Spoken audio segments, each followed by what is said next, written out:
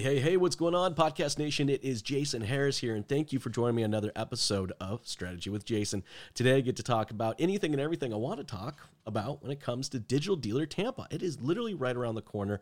I'm excited to get some sun. It's only been 4 months since I've seen that, so I'm very, very excited. I have an amazing guest today. I have the one, the only, the oh-so-famous Miss Erica Tiffany with me.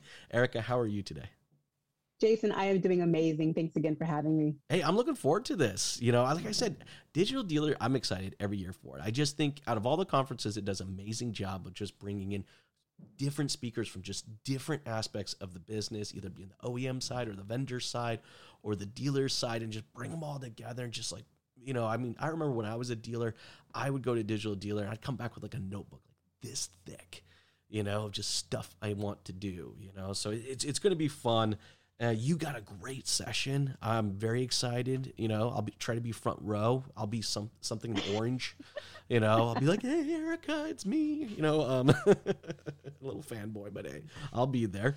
But you know what we'll do is I want to get into that. But before we do that, I love kicking off our conversations with a little origin story. Because I'm always fascinated to find out how people got into this business. So Erica, what's the origin story of how you got started in this crazy little world we call the automotive industry? Funny story. So I'm non-traditional, right? So I'm working at a daycare and I'm making $6 an hour. I'm teaching preschool and my car breaks down. Mm-hmm. I go to a Napa Auto Care Center and I mean, I am like devastated. The guy tells me that it's my alternator. It's going to cost a couple $100. That might as well have been a couple $1,000 because I didn't have the money anyway. Mm-hmm. And I start to cry and break down and I'm upset. And he's like, hey, what's going on? I said, listen, I can't pay for this, but if you help me, I'll help you. I said, I have a bunch of parents. They all have cars. I will send them here. Give me an oil change coupon or something. If you help me fix my alternator and I'll make weekly payments so I can pay it off. He thought it was a fantastic idea. That's how I got started. Next thing I know, he was starting his own shop. I came to work for him. I started working in service. It was a small 3-bay center. I ordered parts. I used all data. I wrote all the service tickets and delivered all the cars to the customers. And I found that I loved it. I ended up going to get my dealer license. This was back in 2004. Wow. We would go to the auction, buy cars, and then flip them. He'd fix them, and then we'd sell them right there off of Craigslist and different little online marketplaces back then. And I just started finding a love for the business. I eventually went to work for a buy here, pay here. I sold cars there, ended up running and managing their BDC. We had 3 locations with one centralized BDC, got into Highline, worked at Audi for a couple of years. I did 7 years with Audi, did finance, I did new car manager, went to Nissan, and now I'm at a Volkswagen store. And I am excited about the future of automotive. It's been almost 20 years now. And it's just growing and evolving and progressing so fast. And thinking about how can we continue just to push this market forward, because a lot has changed back since when I first started. You know what? I have to admit, I'm kind of glad your car broke down. Right? But one thing that started it all. But I love it. I mean, you know, there are just so many unique stories. Like no one wakes up one day and goes, I'm going to be in automotive. You know, I find it's either you're born into it, you stumble into it, or you get conned into it. And man, you are like the perfect stumble into it. But it sounded like the hustle was strong with you right out of the gate. You're like, look, I don't have it, but here's what we can do. Boom, boom, boom, boom, boom. That's absolutely I call it hunger, being hungry. And those are the kind of people that I'm looking for now. When we go to hire people, a lot of times dealers are always looking for experience, and they want to find employees that have the experience, and you know, they have to have sold cars before, they have to have worked in service. But I'm like, are they hungry? Yes. Because when you're hungry, there's this place of desperation when you're on the edge of not having any. And your hustle is a little bit stronger because you got to eat, right? 100%. And for me, when I see people who are hungry and passionate, I'm willing to overlook everything else as far as experience and past work history, because I remember my own story. Mm-hmm. And I remember saying nobody would have hired the daycare teacher. I mean, there's not a dealership in America right now that I could put my resume out there and say, hey, I worked at a daycare and Burger King prior to this. Can I come work for you? And that he'd have a position for me. And that's what we have to change, right? Because we need to be able to bring people who are coachable, who are trainable, who are hungry. And as long as you have those basic ingredients, to me, everything else we can teach. Oh, I'm totally with you. In fact, actually, I had a funny little story. The best manager I ever had was actually a kindergarten teacher. And which actually, you know what, when she first approached and she applied for the job, I was like, I had a giggle because I'm like, I think you'll actually be really good at this. And she was like, why? I said, because it's like herding cats out there. And if you can herd 20, 30 little kindergartners, all right, there's probably about a dozen full-grown men out there that ain't going to be far from doing exactly that. And I'll tell you, she took right to it. You know, she gave everybody their gold stars, the pat on the back. She changed the culture, and everybody loved it. I'm telling you, best manager I ever hired was a kindergarten teacher. Babysitting, right? I say go from babysitting back to babysitting. But yeah, seriously, to your point, yeah. It's this open-mindedness to find employees 100%. That are going to bring something unique and a different, problem-solving skill.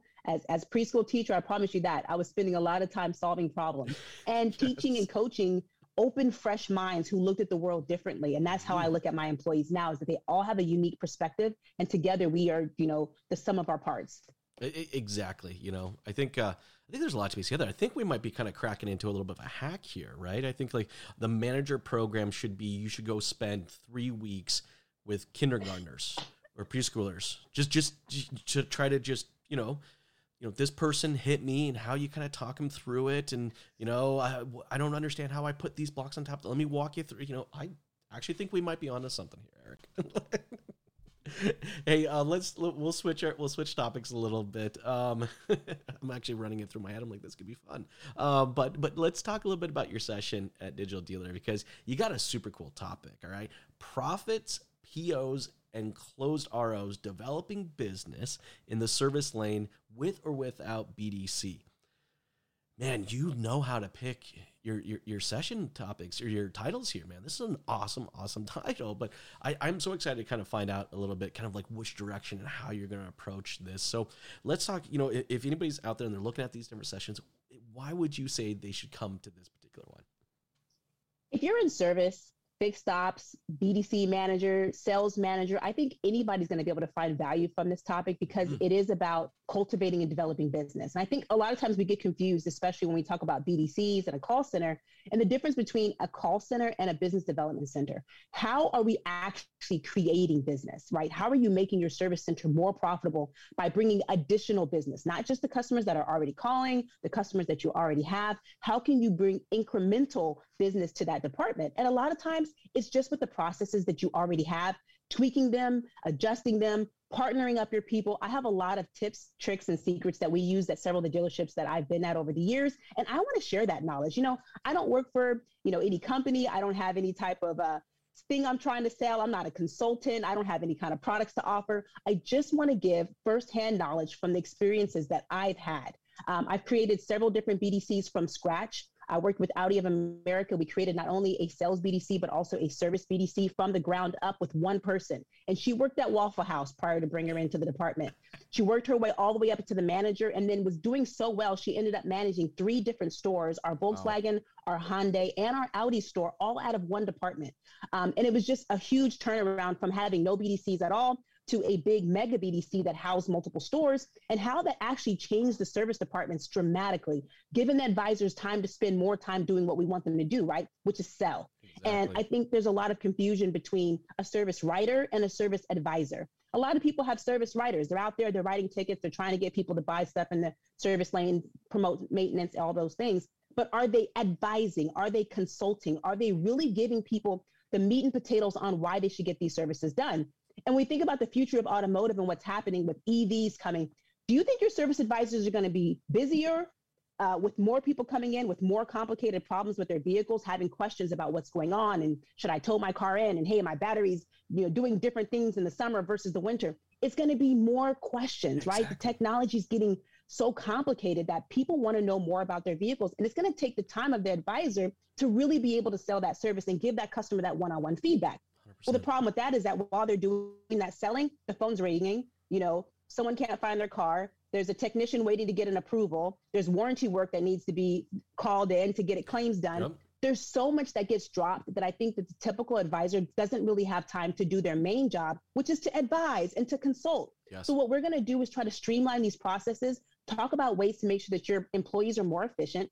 If you have a BDC, we'll talk about improving that. If you don't have a BDC, we'll talk about starting one. And if you're not interested in a BDC at all, how about a junior advisor? someone to sit back, help out with those status calls, and then create an incubator of future employees that can come out of these departments, because we already know that there's a shortage of people to work in service, shortage of technicians, shortage of service advisors.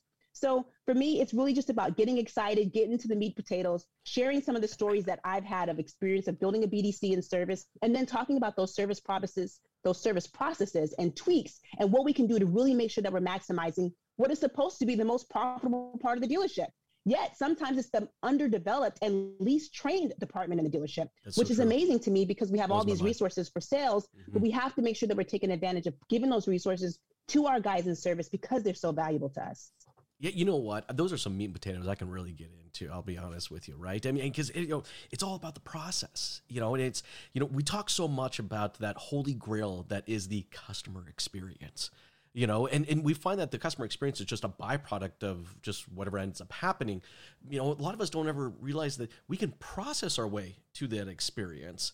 And it's those processes that you just kind of discussed, creates those cornerstones, those building blocks, that foundation that gets you to that place of the holy grail of customer experience. Look, I think too often we do not treat our BDC as a customer experience generating, department. It is, honestly, a lot of times it's actually not even necessarily a BDC. It doesn't do a whole lot to actually develop new business as much as just overseeing the overflow of those phones ringing off the hook like crazy. Exactly. And again, it just comes down to process, I mean, it's funny because, I set up our first BDC for our dealership in early 2000s, and it was really new then. And the funny thing is, we actually didn't even call it a BDC, not until almost a few months after it got started, because that was the term that was being used. It was called Internet Operations, because they were like, we're getting these phone calls from people that are online, and we don't know what to do with them. And we're getting these form fills, these inquiries, that's what they were called, and we didn't know what to do with them. But it's all about the process. It was the process that was, the goal has to be the customer experience. Then we work backwards toward those processes. And I'm so excited, man, for your session. I really am. I think it's going to be very, very cool. There's a lot to probably take away from that discussion, but if there was maybe one or two takeaways that you hope that people really kind of gravitate to and take back to their dealership and put an action plan around, what would be those takeaways? One takeaway definitely is about cultivating the people. The people are so important. One of my favorite phrases is that people is the new currency, right? The currency of people and the investment in the people in the future. So many times dealerships, we have this short-term thinking. We're thinking at 30 days at a time, 60 days at a time, one RO to the next RO, 1 month to the next month. And we're not thinking about the big picture. The beautiful thing that I think about my previous service BDC is how much talent came out of that department that we created from scratch. We have a used car manager that came out of that department that started working in our BDC. We have a guy now who's a parts assistant director who came out of that service BDC. We have service writers that came out of there. There's a few people that stayed and enjoy it, love the service BDC, and they're still there to this day. But what about incubating that talent from people who were on the front line, who took those phone calls, who understand the customer's concerns, and then navigated their way through the entire department, and now are happy and consistently providing, this service to customers, and knowing that they have a respect for the service BDC because they used to work there, right? We did a lot of cross training in the department. I think that was one of the biggest and most helpful things that we could do. And we're going to talk about that cross training, letting those service BDC people sit in the service lane, seeing what happens, taking them for 20, 30 minutes to the shop, understanding how the workflow with the shop foreman goes, because it gave them a different appreciation. A lot of times the frustrations come from bottlenecks because we're not exposed to it. We have an idea in our mind of what that department looks like, but we're not exposed to what actually happens in that department. So we're going to be able to go back and talk about taking those processes and then taking those people, merging them together and creating a cohesiveness that allows you guys to get the most efficient part of your work done with the right people in the right place with the right process. And it's all about efficiencies, and that's what it comes down to, right? The one thing I've kind of realized over the last 24 months that our industry is embracing and is going, I hope to embrace more as we go through the future, is a quality over quantity scenario. Especially Absolutely. in the BDC, right? I think of every conversation, I had in the last 5 years about BDC, and I hate to say it, but it just is what it is. It's all about quantity. How many calls did we do? How many leads did we process? It's not necessarily about how many quality conversations did we have? How many quality connections? how many connections were made. And I feel that there's a bit of a fundamental change. It's in the air. The question is, will it stick? And I think you are seeing like proactive dealerships, very proactive dealerships already embrace that model of quality over quantity. And, you know, I'm with you 100%. You know, it's like we got to get down to the processes that maintain that quality. And then developing actual business, right? Like Exactly. It's not just a call center where we're having people call in and make appointments. 100%. We want to be ahead of the game. I was talking to one of my friends who's a service manager. She says, Erica, I'm having a problem. I find that we have these very, very busy times in my service shop. And then we have these very busy, very times where it's not busy at all and I can't get any work. And so we started to kind of reverse engineer what was happening. And when we talked about it, they would spend so much time booking people 3 or 4 weeks out for maintenance, right? We're too busy right now, so we're booking people out for maintenance weeks ahead. But then what would happen is weeks ahead, all they had was maintenance, right? Because of how they were booking their schedule. So when you had service advisors who were over their schedule, sometimes they were on the phone, they were too busy. They would just hurry up and book an appointment at whatever given time saying, hey, I can't take that appointment right now. How about 2 weeks from now I can schedule you? Yes. Well, in 2 weeks, then they'd have these lulls where they didn't have enough time to get the people in that they wanted to because they didn't actually schedule it with any purpose or intention. So we're going to talk about 100%. That, right? How do you have intentional, purpose-driven appointment setting? And that's why I think a BDC is a perfect example of that and how they can help you schedule without your advisors kind of having that control of that, because then it becomes very made for them. I had advisors who were like, listen, I'm going to make sure that I get out of here at 5 o'clock today, so I'm not going to schedule any appointments after 4:30. That's not how we run our shop, right? Our shop can't be done based on what the advisor thinks. But when you have a BDC who understands the gaps and understands when the shop is open, when certain technicians are there, what kind of work with what technician needs to be done on what day, when to get the oil changes and tire rotation kind of work done versus more of the heavy work, the customer pay versus the warranty.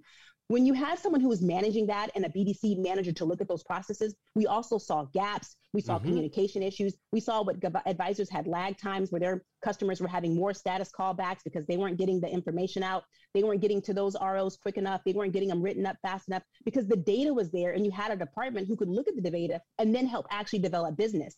They could look 2 weeks out and say, hey, service manager, we're going to have a problem next week if we don't go ahead and get some work in, or we're going to run out of loaners next week because I can already see ahead that the amount of work that we have in the future is going to use up our loaner fleet ahead.